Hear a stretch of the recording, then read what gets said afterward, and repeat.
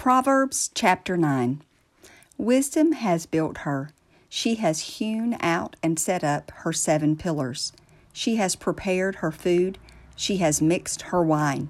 She has also set her table. She has sent out her maidens, she calls, from the highest places of the city. Whoever is naive or inexperienced, let him turn in here.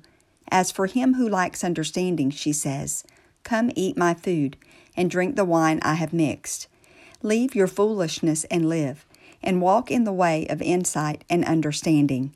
He who corrects and instructs a scoffer gets dishonor for himself, and he who rebukes a wicked man gets insults for himself. Do not correct a scoffer, or he will hate you. Correct a wise man, and he will love you. Give instruction to a wise man, and he will become even wiser. Teach a righteous man, and he will increase his learning. The fear of the Lord is the beginning, and the starting point is essence. And the knowledge of the Holy One is understanding and spiritual insight. For by me your days will be multiplied, and years of life shall be increased. If you are wise for yourself. If you scoff, you alone will pay the penalty. The foolish woman is restless and noisy. She is naive and easily misled and thoughtless, and knows nothing at all.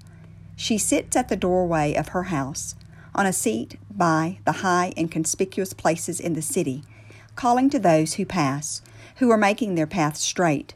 Whoever is naive or inexperienced, let him turn in here. And to him who lacks understanding, she says, stolen waters are sweet, and bread eaten in secret is pleasant. But he does not know that the spirits of the dead are there, and that her guests are in the depths of Sheol.